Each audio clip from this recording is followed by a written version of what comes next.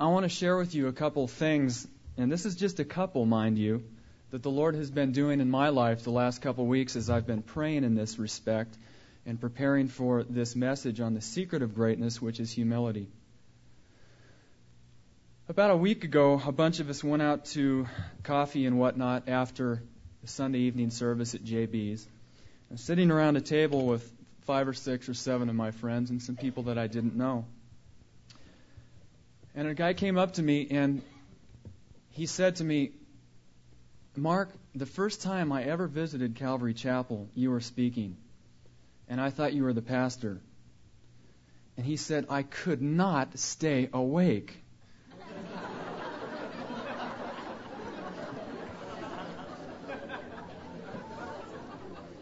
He said, "I couldn't wait to get out of there." And when he left, he told his friends he would never come back. Well, the Lord did a number on him because that was way back last August, and I happened to be speaking again last January. And guess when he came back? And some of you may have been here. I spoke about men as trees walking. We're talking about not really understanding the things of the Spirit very well. Do you know what he said? "To this day, I do not understand what you were trying to say that morning." And to top it off, everybody at the table, friends and people I didn't even know, just laughed. Nobody did anything but laugh at me.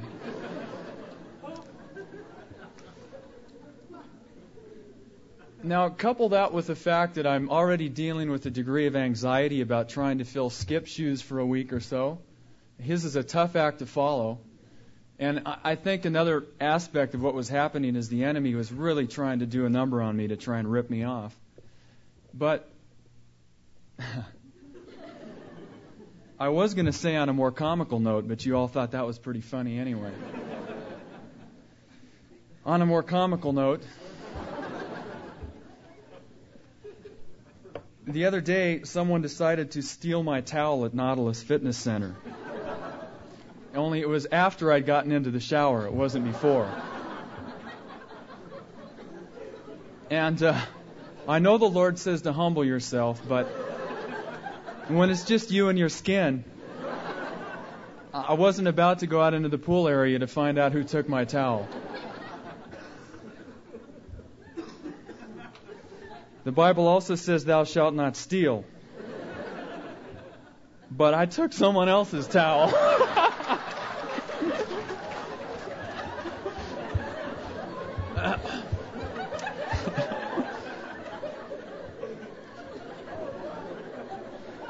I just really couldn't stand to have all of those people watching me put my clothes on this wet body and wonder what on earth I was doing. So, and it was a gold towel, and it looked like mine, so I figured somebody picked it up by mistake, so I just borrowed his. That is just the tip of the iceberg, folks. I mean, the Lord has just been wiping me out lately, teaching me humility.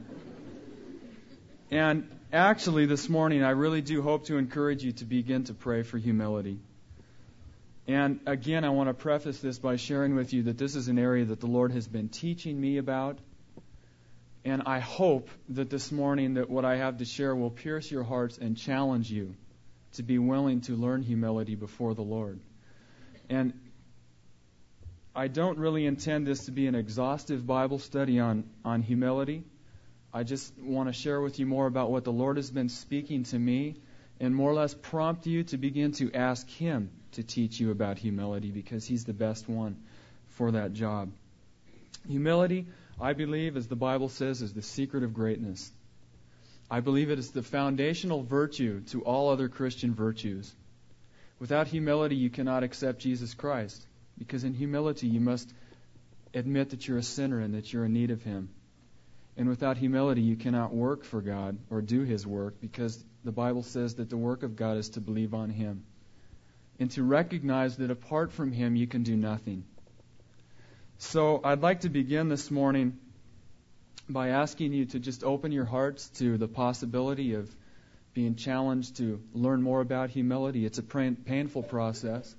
I think most of us could relate to it more as the fact that it's the opposite of pride. And pride we know much more about.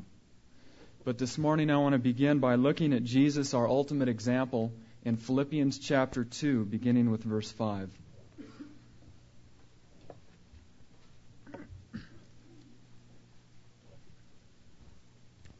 Philippians 2, verse 5. Which says, "Let this mind be in you, which was also in Christ Jesus, who being in the form of God, thought it not robbery to be equal with God, but made himself of no reputation, and took upon him the form of a servant, and was made in the likeness of men. And being found in a fashion as a man, he humbled himself, and became obedient unto death, even the death of the cross. Wherefore God also has highly exalted him, and given him a name which is above every name." In verse 6, it says, "Who being in the form of God, thought it not robbery to be equal with God." Actually, Jesus Christ is the only person, the only man that ever lived that could equate himself with God, claim that I and the Father are one, and to get away with it. In actually more significant to the subject of humility, what this literally means is that for our sakes, he did not consider it a thing to be held on to. Jesus Christ, complete in the Godhead, did not consider it a thing to be held on to for our sakes. And he thought it not robbery to be equal with God, but he made himself of no reputation. Literally, that means that he emptied himself like a pitcher, turned upside down until the very last drop is poured out, and was made in the likeness of men. In verse 8, "And being found in the fashion as a man, he humbled himself and became obedient unto death, even the death of the cross." Now Jesus, God, having humbled himself and became a man, you would think would be enough for him to step down from that high place. But he went beyond that. He went further, and he became a servant of all, which still wasn't enough. He died a hideous death on the cross for our sins. God himself coming down from heaven, divesting himself of a degree of his power, making him dependent upon the Father, being subject to the same weaknesses and frailties as you and I, served his entire life, serving other people, and then he hung on a cross naked and ashamed, beaten and falsely accused, never opened his mouth to defend himself. From God to man, from the highest to the lowest, from the author of life to the final chapter of life, a hideous death, and from a place in glory to a place in agony. That is what Jesus Christ did for you. If you can allow that type of love to come home to your hearts, you will never, ever, ever question God's true intentions toward you. If you can comprehend what that means. Now, allow, if you can, the Holy Spirit to sort of take you back in your mind's eye into the annals of eternity, sort of a Star Wars hyperspace journey in your imagination. And see if you can perhaps imagine the Father, the Son, and the Holy Spirit complete in the Godhead, needing no one, completely self-sufficient, as we contrast that incredible example of humility with what we are. Because he stepped down from that place for us, having everything and yet giving up all for our sakes. I'd like to contrast that with what we are, what we have to give up, and how we act in comparison. And I think you're probably all beginning to feel a little bit uncomfortable already. I'd like to use a visual aid to bring home this point. Now, they say that you shouldn't do things like this, but then I haven't met them. And I guess one of the advantages of not having gone to seminary is that maybe you can get away with things like this, sort of breaking from tradition. But I feel very strongly in visual aids, and I think that it will help you to recall this lesson beyond today. And that's the whole purpose of Bible study. It's not just to come and be blessed and convicted and then go away and forget what manner of men we are. But I'd like to employ a visual aid, and I don't want to offend anyone, but I am going to employ some imagery which your mind may revolt against at first. And just so you know that I'm not making this up myself, I'll share with you ahead of time that this is found in Ezekiel chapter 16, and we'll turn to it later. But I'd like to bring up Steve and his little baby, Justin, right now for just a moment.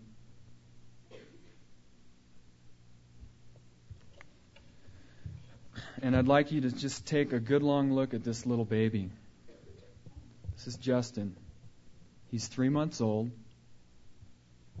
Basically pretty helpless. He's in his daddy's arms. He's hungry and he can't feed himself. Left to himself, he would perish. But go back even 3 months before today, when he was first born,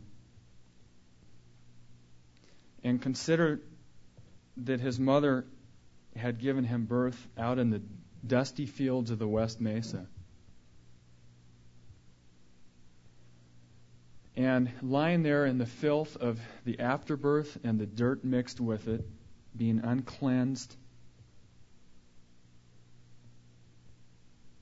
and without care, what do you think his chances of survival would be?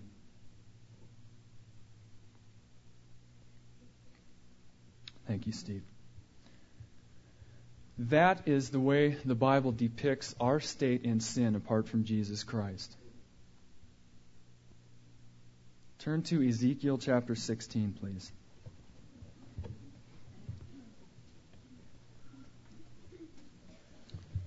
Every time I see a baby now, I'm reminded of this, and it helps me to come more humbly before the Lord. And that's my intention with using that visual aid. I hope that it will do the same for you. Ezekiel chapter 16, verses 1 through 3. I'd like to preface this first because we want to make sure that this scripture is taken in context and applied properly. Again, the word of the Lord came unto me, saying, Son of man, cause Jerusalem to know her abominations, and say, Thus saith the Lord God unto Jerusalem, Your birth and your nativity are of the land of Canaan. Your father was an Amorite, and your mother an Hittite. Now, in the context, this is being addressed to Jerusalem. In effect, it's to the inhabitants of Jerusalem, because the people actually represent the city. I also believe this to be, however, typical of our state in sin apart from Jesus Christ. And I believe that this is a foreshadowing of what we are apart from Him. And as we read on, we'll find out what He has done for us. But view this as a foreshadowing of what Jesus Christ is to us and what we are before Him apart from Him. Verse 4. As for your nativity and the day when you were born, your navel was not cut, neither were you washed in water to cleanse you, and you were not salted at all, nor swaddled at all. No eye pitied you to do any of these unto you, to have compassion upon you, but you were cast out in the open field to the loathing of your person in the day that you were born. And when I passed by you and saw you polluted in your own blood, I said unto you, when you were in your blood, live. Yea, I said unto you, when you were in your blood, live. The imagery of what we are apart from Jesus Christ. Hopeless, unable to care for ourselves, desolate,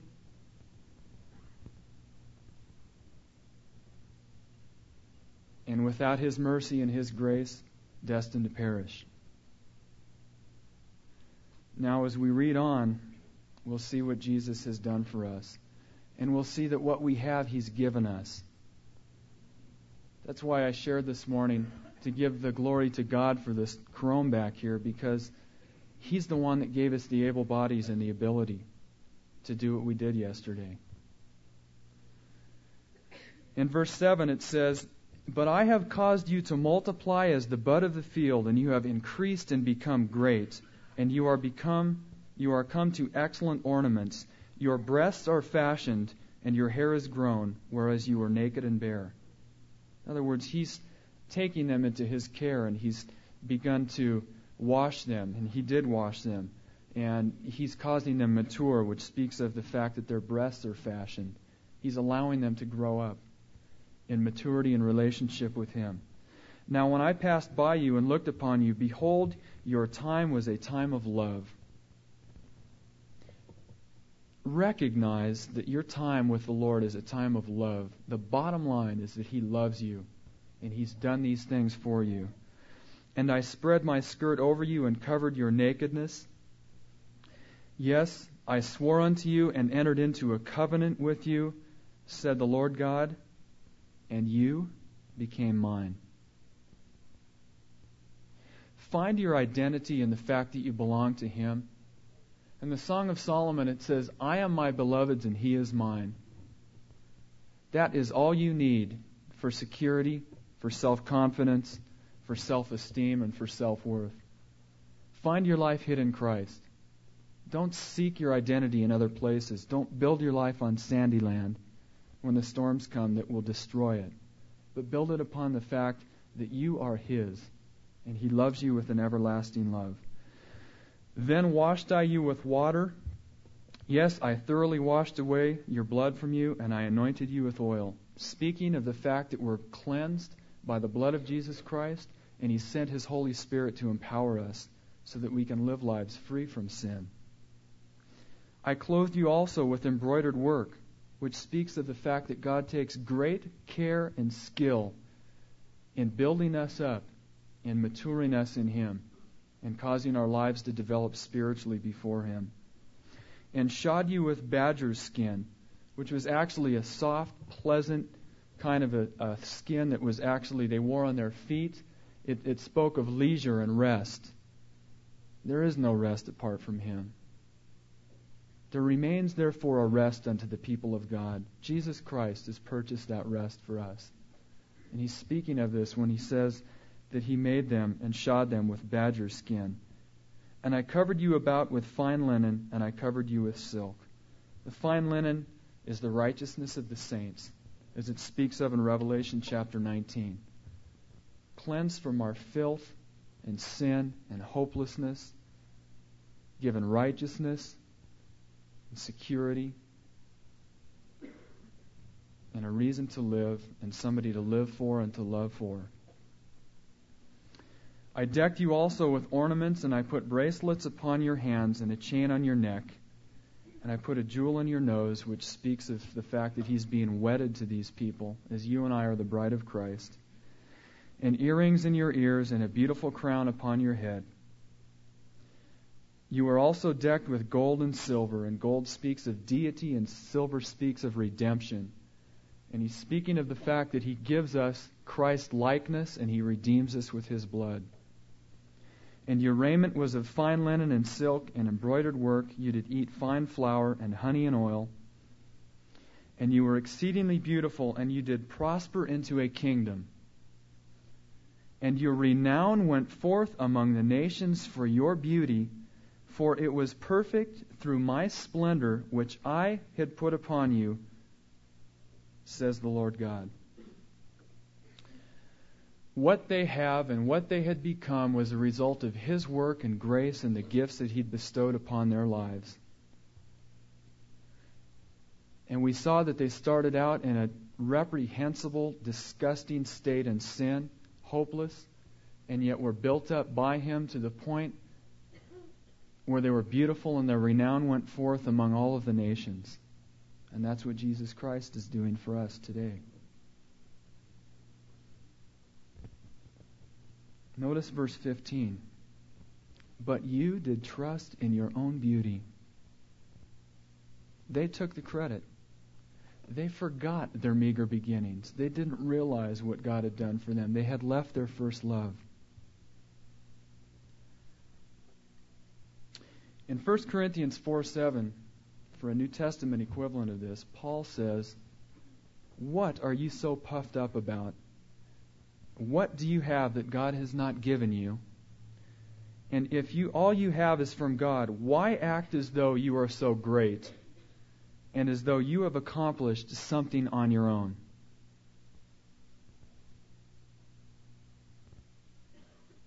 Jesus said,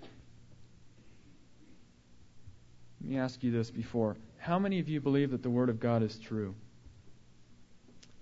Jesus said, "Without me, you can do nothing."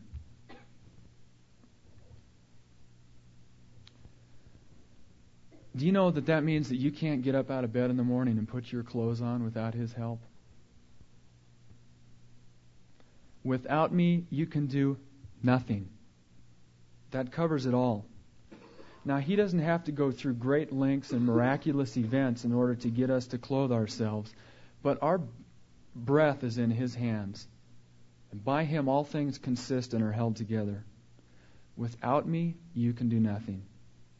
And we forget that. We think we're humble before the Lord. We think we've got our hearts right. But there's this little pride issue that sneaks in, and it's so subtle that oftentimes we don't even recognize it. Having seen all-sufficient God and yet His humility, how is it that non-sufficient, hopeless man, apart from God, can reject his spouse because she's gained 30 pounds? Refuse to forgive someone because of some petty offense that amounts to nothing? Or even more absurd, why is it so dreadfully painful for us to admit our weaknesses one to another? Why is it so dreadfully painful to make an error in front of a bleacher full of people? It's no big deal. It doesn't amount to a hill of beans. Why are we afraid to take our shirts off in the summertime until we've procured that beautiful copper-toned tan in the privacy of our own backyards? They can see me with a tan, but not without one. Same person, inside and out. Or why on earth is it always a faulty binding that causes us to dive headlong into a snowbank? All these excuses that we have with our friends when we go skiing, lousy bindings. Couldn't be my fault. I couldn't have dug a tip in. No. Isn't that ridiculous in light of these things? But see, we don't meditate on these things and give ourselves wholly unto them. We don't recognize these things on a daily basis. Jesus, complete in the Godhead in the eternities, stepped down and became a man, served all, and died on the cross. While we're running around building little altars to ourselves, little facades that we present before people, and we're enticing people to bow down and worship us by not being humble and honest before one another. What an incredible contrast. And how well that brings home to our hearts the deep love and commitment of God to us, the things He puts up with. Incredible. The disciples had the same problem. You're not the Lone Ranger. And the Lord put up with it, and He dealt with it. And we don't need to turn there, but in John chapter 13, let me just share with you a little story about what was going on. Jesus, aware of His soon death, getting ready also to present his high priestly intercessory prayer devoted completely to almost his followers and those of us through the annals of time, completely selfish in its motivation. Jesus aware of his soon death, Jesus having all power and authority, Jesus knowing that the Father had delivered all things into his hands, Jesus having the secret of greatness, humility, just prior to his going to the cross, did what? Did he get up and say how great he was? Did he build an altar to himself and say, "Worship me, bow down"? He girded himself and washed the disciples' feet.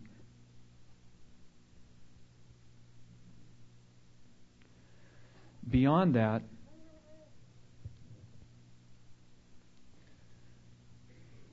he honored the one who was to betray him. It was a custom that the one to whom the sop was dipped and given to first was the honored guest. And he did that for Judas Iscariot just before he betrayed him. Meanwhile, and turn here with me to Luke chapter 22.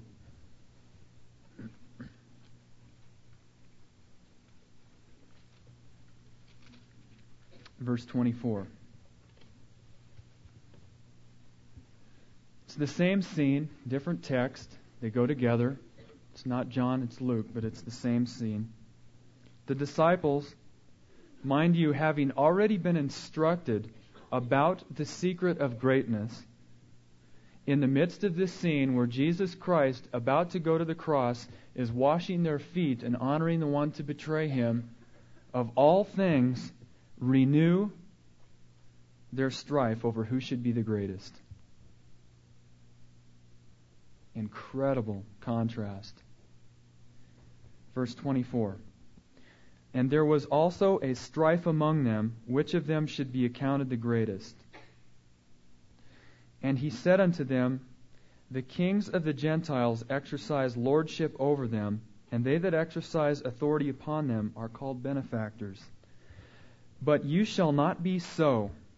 But he that is greatest among you, let him be as the younger, and he that is chief as he that does serve. For which is greater, he that dines or he that serves? Is not he that dineth? But I am among you as he that serves. Incredible contrast. And they're disputing about who should be greater. Jesus Christ, in consistency with the Scriptures in Philippians, in his humility is about to pour out his last drop,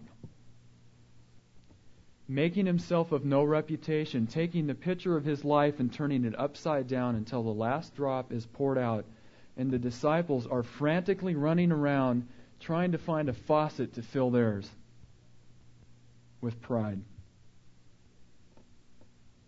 Do you know that each and every one of them was capable of betraying him? And the reason that the strife arose among them was because they disputed about who it would be. And then they got into this big discussion about who is the greatest in general. Had they been humble before the Lord, they would have been scared to death that they had the capacity within them to betray him, and it very well could have been any one of them. The Bible says, if any man thinks that he stand, let him take heed lest he fall. Being able to do nothing without him, they got in an argument completely indifferent to his humility and to the suffering that lay before him, and were concerned about big number one, self, at the expense of the rest of the body of Christ. Walking over their own brethren, trying to get to the top. If you want to get to the top in God's kingdom, learn to be the servant of all. And follow the example of Jesus. Back in Philippians chapter 2, verse 5, before it goes into the discussion about Jesus and his humility, it says, Let this mind be in you, which also was in Christ Jesus. I would like to take that a step further, and I think you'll agree that if you allow that mind to be in you, you must necessarily allow the actions to follow that are consistent with Him as well. It's not enough to have that mind. We have to be doers and not just hearers of the Word. Now, Jesus, in that mind and those actions that followed, eventually went to the cross. Painful place. He also told us, commanded us, to take up our crosses daily and follow Him. And I'd like to read something to you from a commentary by A.W. Tozer about our pride and the cross.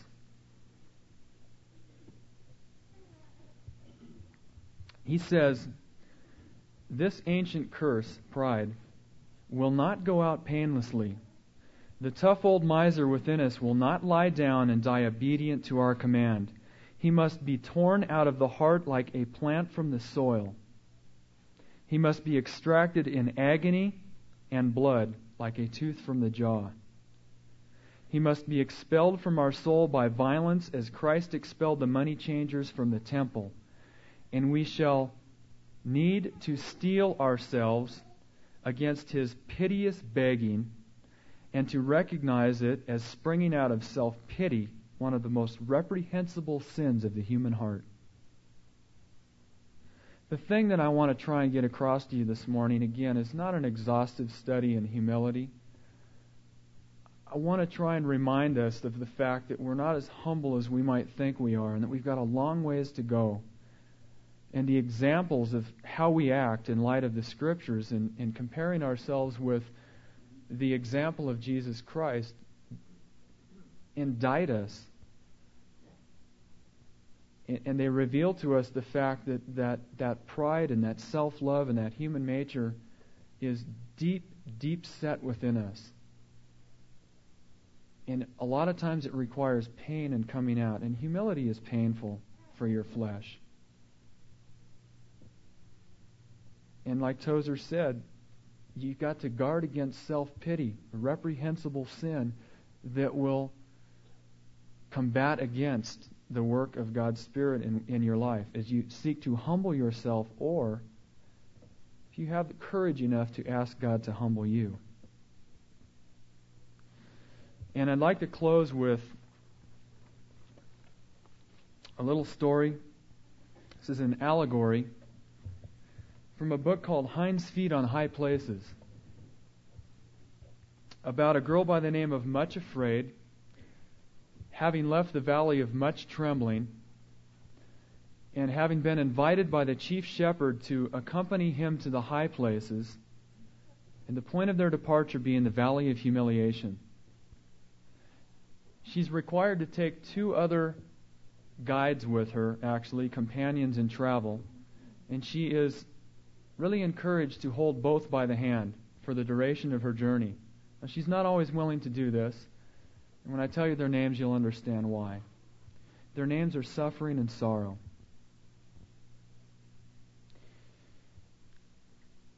Now, I'm going to pick up the story at a point in her journey as she's kneeling beside an altar at a place called the Grave of the Mountain, where she must sacrifice her self-love and pride to the chief shepherd. She knelt there quite alone in the cold, calmy mist, beside the desolate altar in the valley of shadow, and into her mind came the words which bitterness had flung at her long before when she walked the shores of loneliness. Sooner or later, when He gets you up on the wild places of the mountains, He will put you on some sort of cross and abandon you to it. As she knelt at the altar with one final effort of failing strength, grasped the human natural love and pride and desire growing in her heart, and struggled to tear them out. At the first touch, it was though anguish pierced through every nerve and fiber, and she knew with a pang, almost of despair, that the roots had wound and twined and thrust themselves into every part of her being. Though she put forth all her remaining strength in the most desperate effort to wrench them out, not a single rootlet stirred. Speaking of our inability to deal with pride on our own,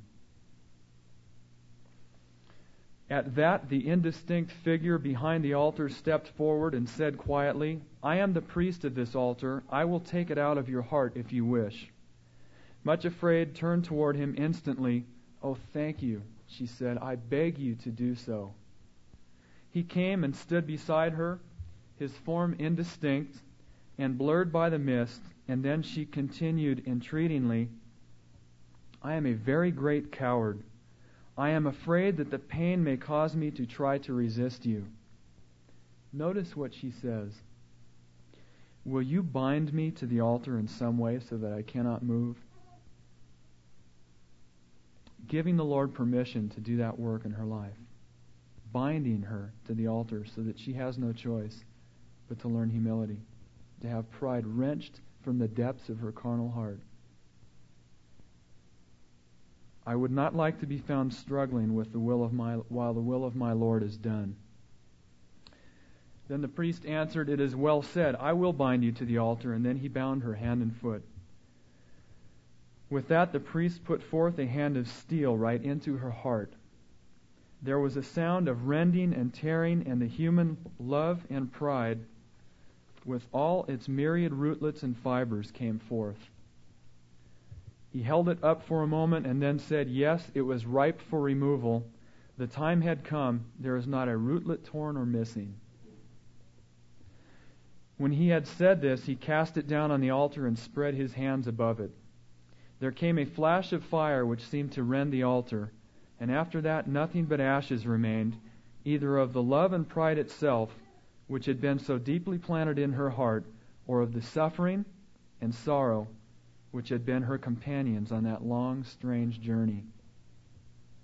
You know, most of our suffering and sorrow is the result of our own pride. And when it's gone, the pride is gone, and the suffering, sorrow is gone.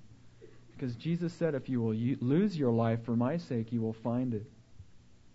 But if you try and find it, you'll lose it. And I think that you can apply that to your everyday life in terms of how you relate to people, how humble you are before them, whether or not you're honest in your relationships.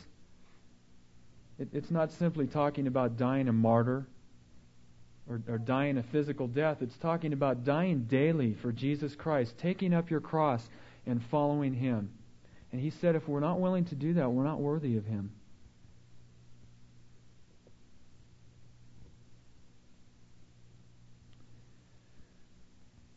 A sense of utter, overwhelming rest and peace engulfed Much Afraid. Then, utterly exhausted, she fell asleep. I don't believe that we can on our own assume the humility of Jesus, for our pride is too deep-rooted. And indeed, the Lord does command us and encourage us and exhort us to humble ourselves before Him. But I believe there needs to be a prevenient work of His Spirit within our hearts, enabling us to do that. And it begins with prayer, by asking Him to draw us to Himself, to give us that capacity. It's got to be slain on the altar of self-sacrifice. If you want to be great in God's kingdom, learn to be the servant of all.